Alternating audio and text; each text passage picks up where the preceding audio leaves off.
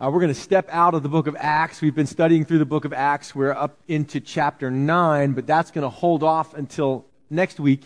Today, since it's Communion Sunday, we're going to take a break from Acts, and we'll be looking at the Gospel of Matthew, chapter 7. Verse 24 is where we'll start.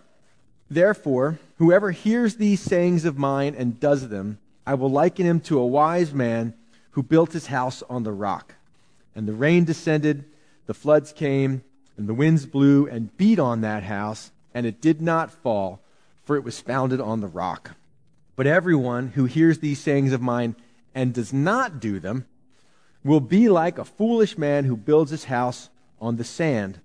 The rain descended, and the floods came, and the winds blew and beat on that house, and it fell, and great was its fall. We all make bad decisions. If there's anybody here that hasn't made a bad decision, just please raise your hand. We'd love to worship you. Because, you must be God. Because everybody makes bad decisions. Some decisions are worse than others. I was reading some news stories just in preparation, and I read a story about a guy who happened to have a fear of spiders. Terrible fear of spiders. Well, he was at the gas station filling up his car, and he saw a spider there next to his gas tank. Well, his preferred method for dealing with spiders is to burn them with his lighter. His fear of spiders overtook his common sense. He lit his lighter, and that's not the only thing that lit. Nobody was injured, but the gas station did get set on fire. That was a bad decision. Wouldn't you agree? Very similar to this, a young man, North Dakota, coming of age, 21 years old, decides to go out and get drunk for his 21st birthday, goes and does that. He and his buddy decide we're going to go down to the zoo, climb the 8-foot gate, and put our hand in to try to pet a bear. Well, his arm is still attached. The doctors have worked on his arm. The bear did die of food poisoning, though. No, I'm just kidding. The bear did not die of food poisoning. That was a bad decision. It's a bad decision. Well, I wrote down some things that are things you might say, 6 things you might say just before you make a bad decision. Number 1, I deserve to be happy. You might just say that before you're about to make a totally selfish and bad decision. Number 2, especially for the youth sitting around the edge, something you might say before you make a bad decision is, everybody's doing it. Everybody, come on, Ma, everybody's doing it. You might be saying that just before you make a bad decision. Number 3, I will if you will. Number 4, YOLO. You only live once. So some of us know what YOLO means. You only live once. And that might be the end of it right there when you say that. Something dangerous is about to happen. If you say that, it might be a bad decision. How about this one? I'm just being honest. You might be getting ready to say something you shouldn't say if you're starting the sentence with, I'm just being honest. And this is my favorite. I don't care what anybody thinks. You might say that despite common wisdom, but despite friends trying to help you, despite people speaking truth into your life, and you say, I don't care what anybody thinks. It might be what you say just before you're getting ready to make a very bad and stupid decision. So we laugh at those things, and those could lead to bad decisions, but what would be the worst bad decision you could make? Well, it seems to me the worst bad decision would be the bad decision that affects every other decision from which no good decision can come would be the worst decision, wouldn't it be? The worst decision would be the bad decision that affects every other decision in your life. If that one is wrong, if you leave the starting gate and go the wrong direction, you'll never get to the finish line. So that first decision would be the worst decision because that first decision was in taking you in the wrong direction. To me, that would be the worst bad decision. So that brings me to Matthew chapter 7 and what many call the parable of the 2 builders, the parable of the 2 houses. I think in this we have an example of what I would call the worst bad decision. Many of you are familiar with this parable. It's one of my favorites. It's one I come back to often in my own life.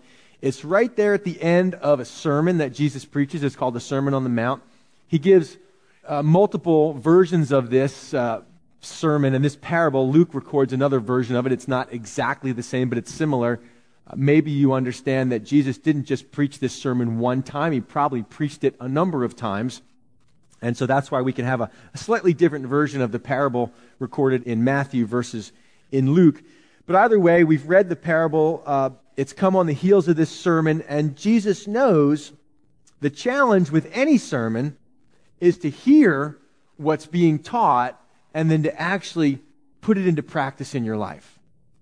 Especially when what you're being taught is different than what you might have been taught previously. The people hearing the Sermon on the Mount were used to what the Pharisees had taught. The Pharisees had a form of outward religion, but they neglected to actually do the things that God wanted them to do.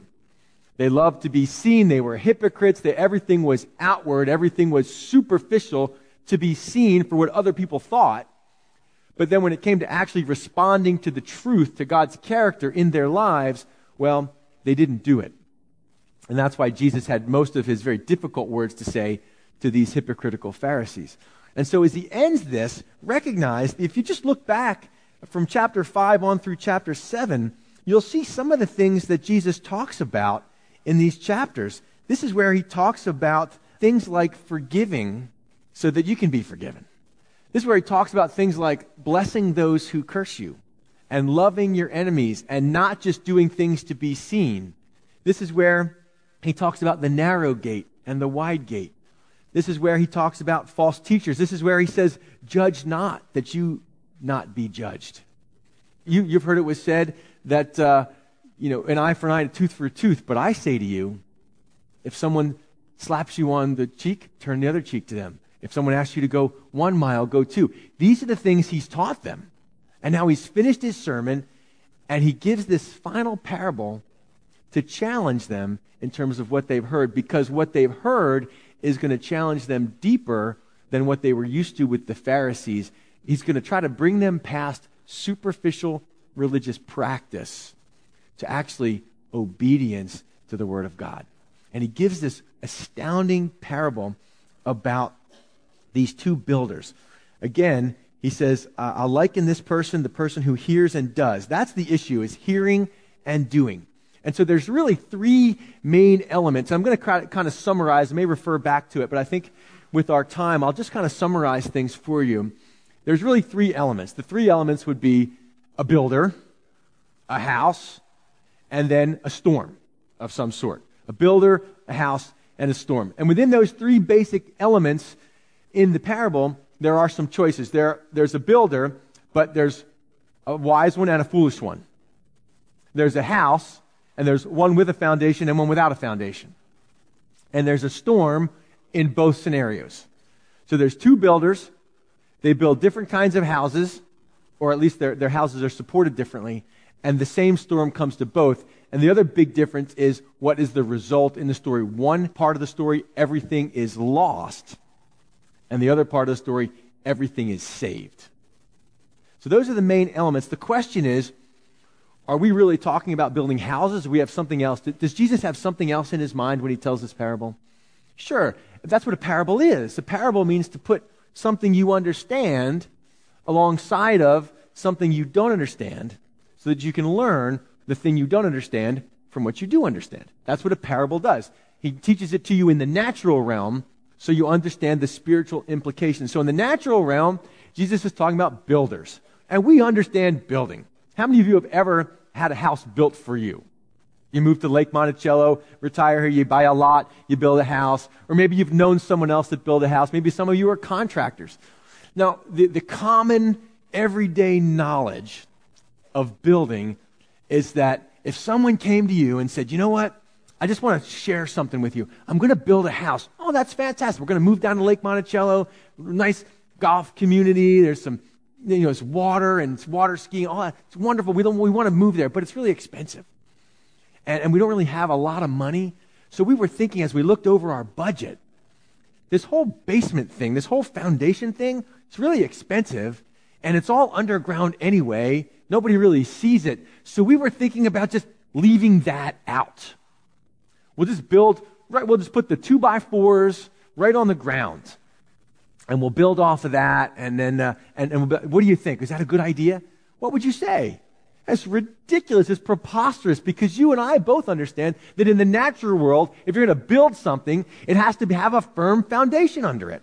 We know that. And Jesus knows that they knew that, and he knows that we know that.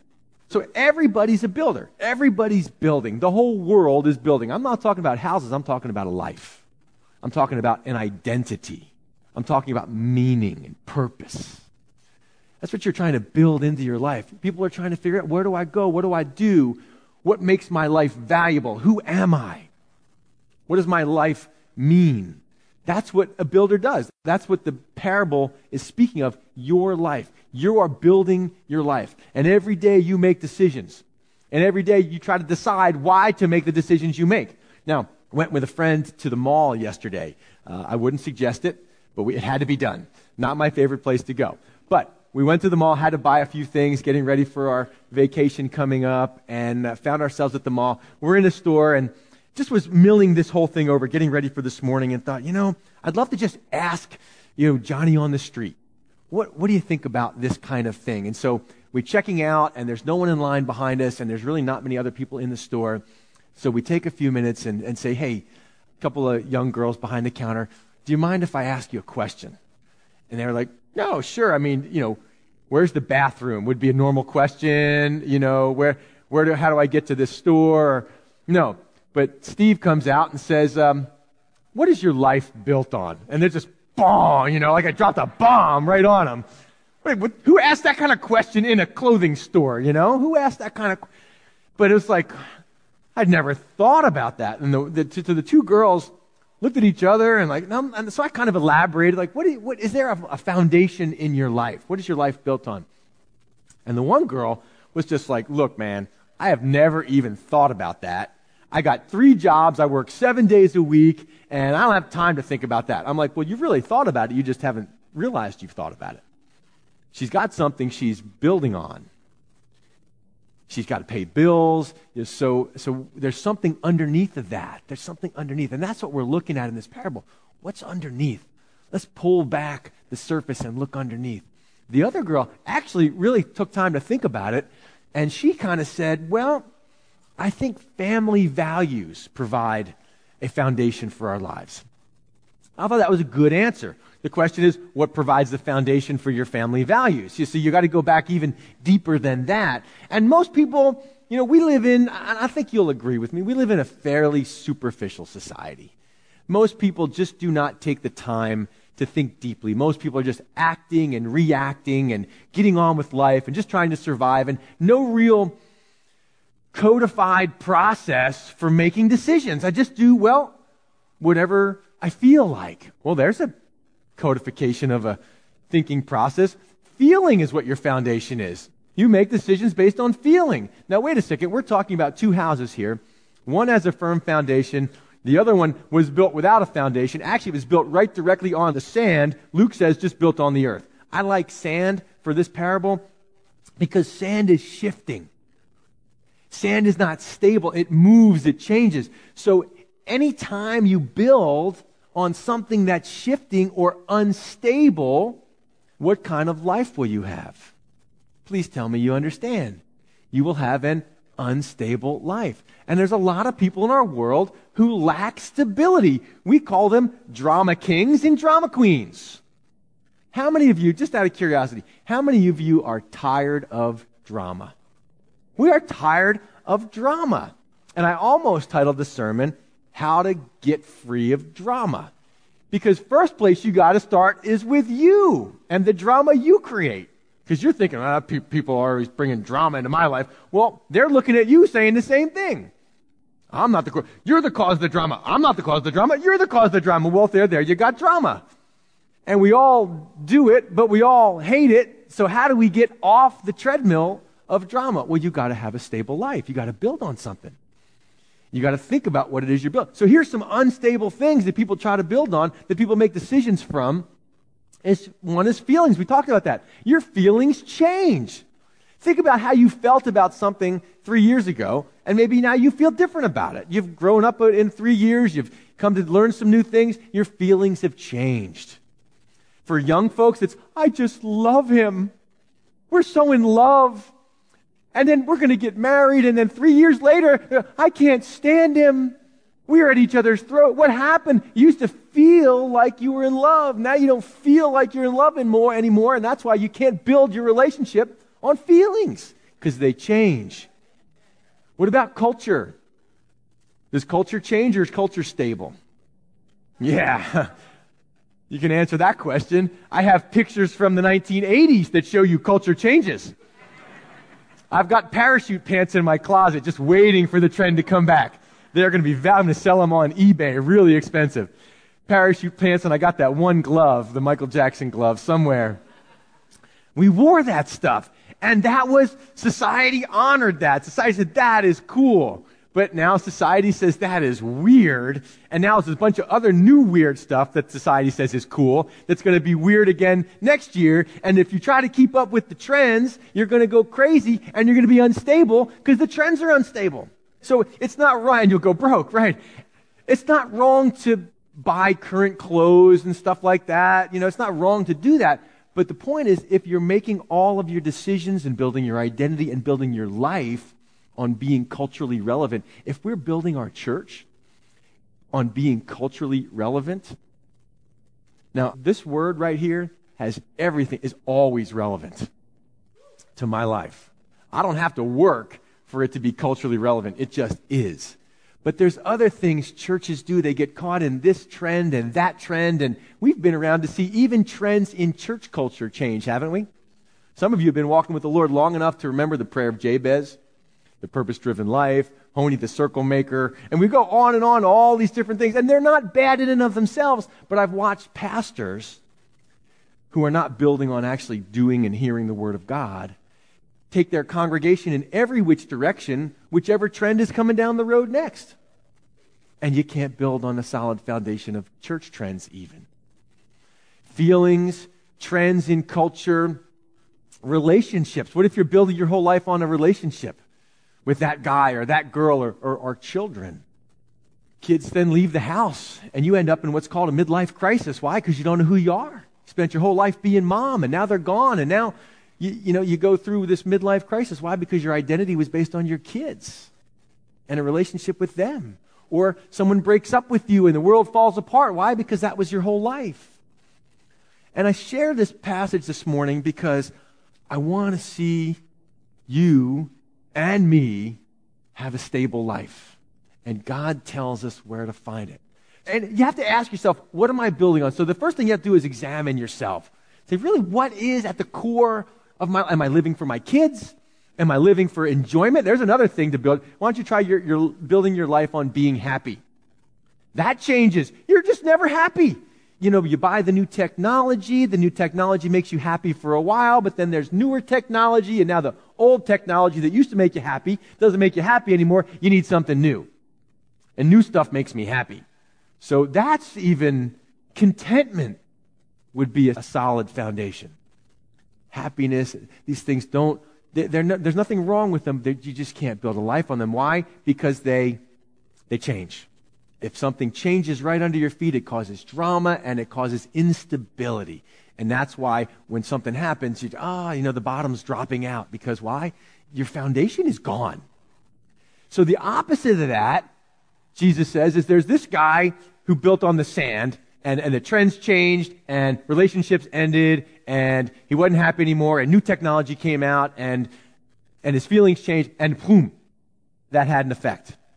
The other side is to build on a solid foundation. So think about it. What in the world is lasting? What lasts? You can't build a foundation on your health. That doesn't last.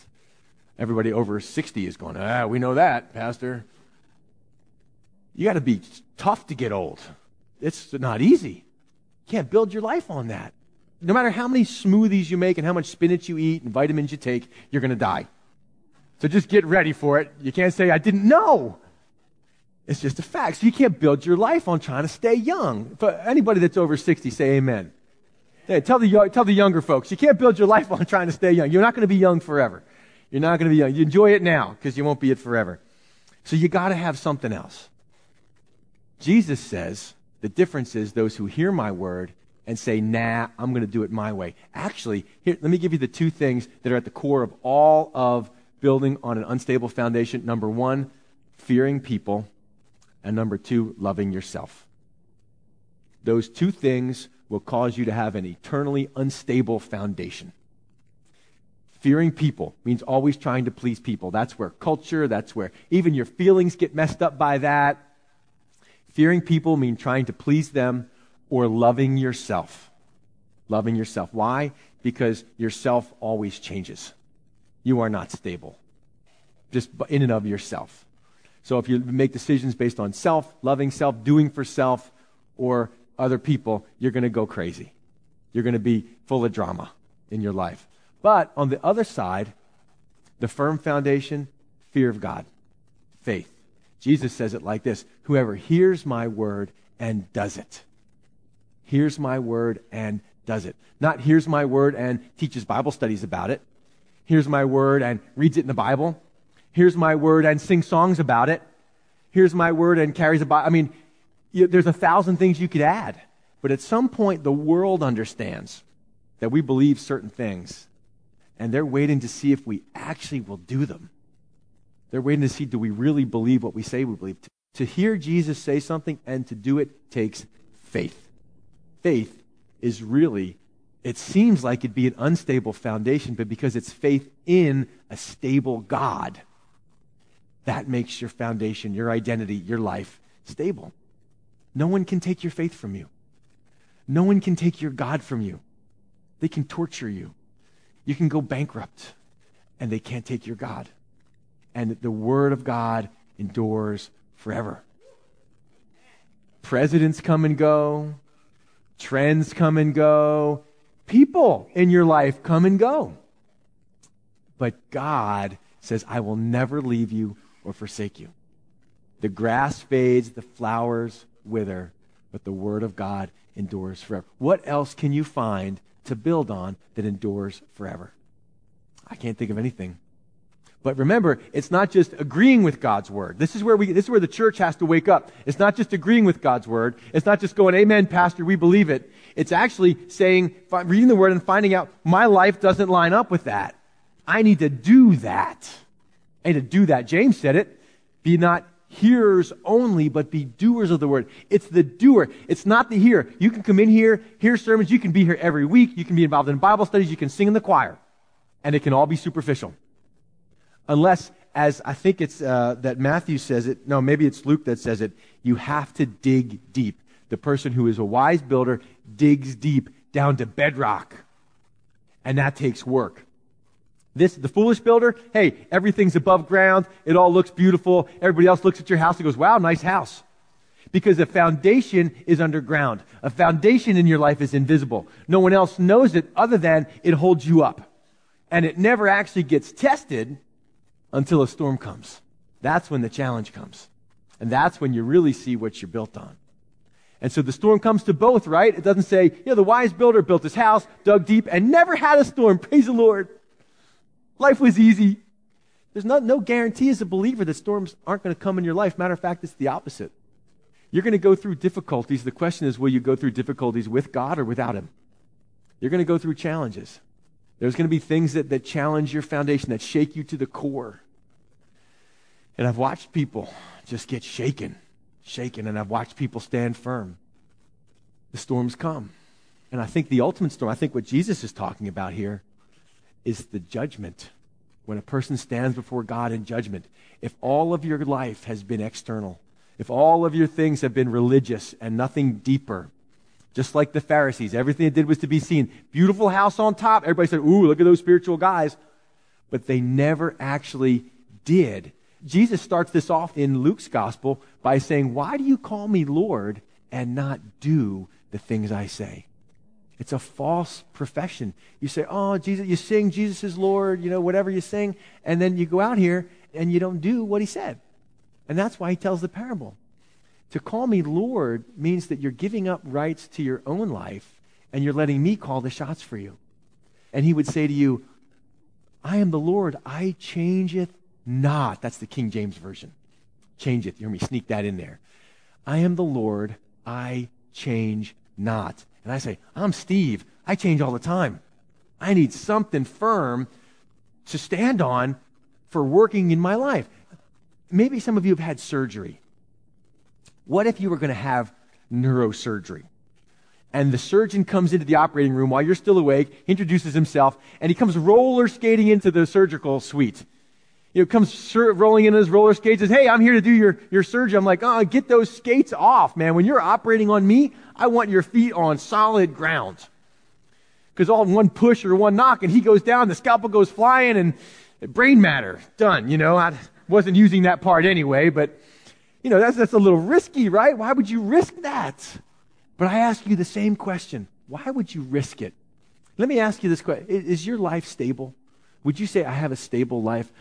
Are you a person that says, wow, there's always drama in their life? Is there a lot of drama in your life? Maybe it's because you're building it on all the wrong things. The storms come, and there's two results. The guy who took the time ahead of time, who was thinking in terms of his future and not just the present, that was willing to put in the work to put a foundation under his life, he was the one founded on the rock. It takes work to found your life on Christ. A lot of people are still sleeping in this morning. They're kicking back, watching TV. You had to get up and come to church. Poor things. I'd go to church, Pastor, but Sunday's my only day to sleep in. That's why we have an 11 o'clock service. And if that's, we'll have a 1 o'clock service maybe Sunday.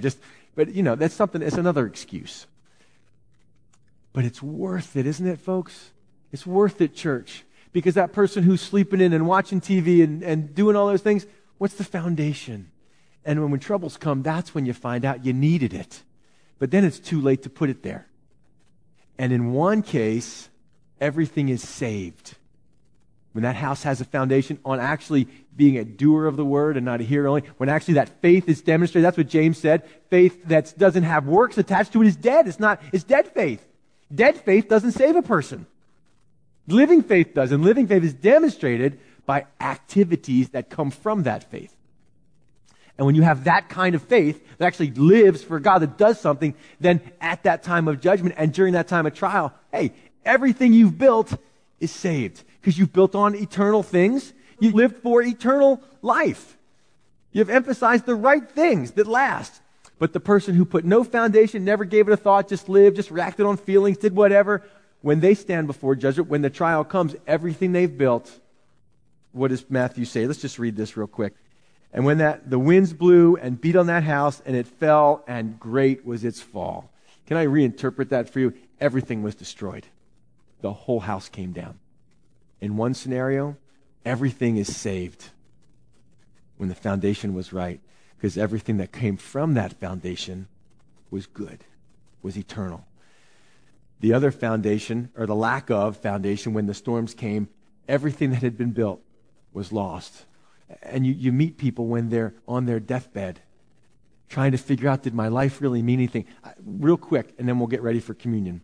I remember hearing an interview with a guy who was a paramedic, and he spent time with people when they were just about to die. He would be there at a car accident. They would have a mortal wound that they knew they had 2-3 minutes to live.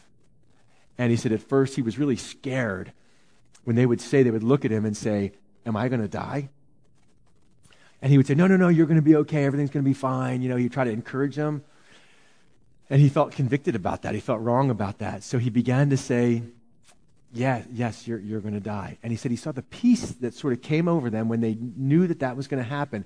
But he said they always asked 3 questions. I'm going to try. I'm just going from memory here, see if I can remember the 3 questions. Number 1, what they want to know is, am I forgiven? I want to make sure, I know I didn't live like I should have. I want to know that I'm forgiven. Tell my family I'm sorry. Number 2, I want to know that my life had meaning. Did my life count? That was the second, and I can't think of the third thing offhand. So you'll have to live with those 2. But those 2 were good enough. Going from memory. Number 3, I wish I had a better memory. That would be a good number 3. But I realized as I listened to those things that there are three things all offered in the gospel, all offered by Jesus Christ. We're going to come to the communion table. I'm going to invite Phil to come up. And you have to deal with these things. I'm just the delivery boy. I get to share them. But I share these things because we live in a very unstable world. And I see people are very, very unstable. And they're trying to find stability in unstable places, and it doesn't work. Can I tell you, one of the things as we come to the communion table, God's unconditional love is what we operate from. Do you know how stabilizing unconditional love is? We don't come to the table because we're worthy. We come to the table because He's worthy. See, if we came to the table on our worth, we'd be unstable. Am I worthy today? I got mad at the dog. We had a fight on the way to church today. I'm not worthy. Right? Our lives are so unstable, we're at the best inconsistent. But God is fully consistent, and His word is always true, and He invites you based on His merit, not your own. But He challenges you before you come to the table. Be doer of the word. If there's anybody in your life that you're holding a grudge against, you're building on bitterness, you're building on those emotions of anger, you're building on emotions of resentment, then please confess that before you come. We don't want drama. Satan loves drama. God loves consistency. God loves holiness. Satan loves unholiness, bitterness, backbiting, drama, division. God loves holiness and purity and confession and honesty and brotherly love and agape love. And so grab somebody, if you know there's been an issue between you and someone else in the church, there's been an issue between you and someone else in your family, before you come to the table, just say, hey, let's pray together. Let's put this behind us. I'm sorry. Forgive me. And then you say, yeah, forgive me too. I was a jerk. I was an idiot. This is what the communion table is for, folks. It's not for you just to be a hearer of the word and come and ignore that stuff. Too long the church has made little of the communion table. And it's time for us to elevate. You come saying, God, thank you for the forgiveness I need every day in Christ. And therefore I must forgive my brother. I must forgive my sister. If you are unwilling, listen, if you are unwilling to forgive someone, then do not come to the table.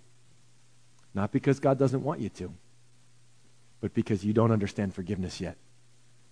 You cannot receive the forgiveness of God and be unwilling to forgive your neighbor. And I know that's a hard truth, but it is a truth. The purpose isn't to keep you away from the table. It's for you to forgive that person and restore as much as you can that relationship.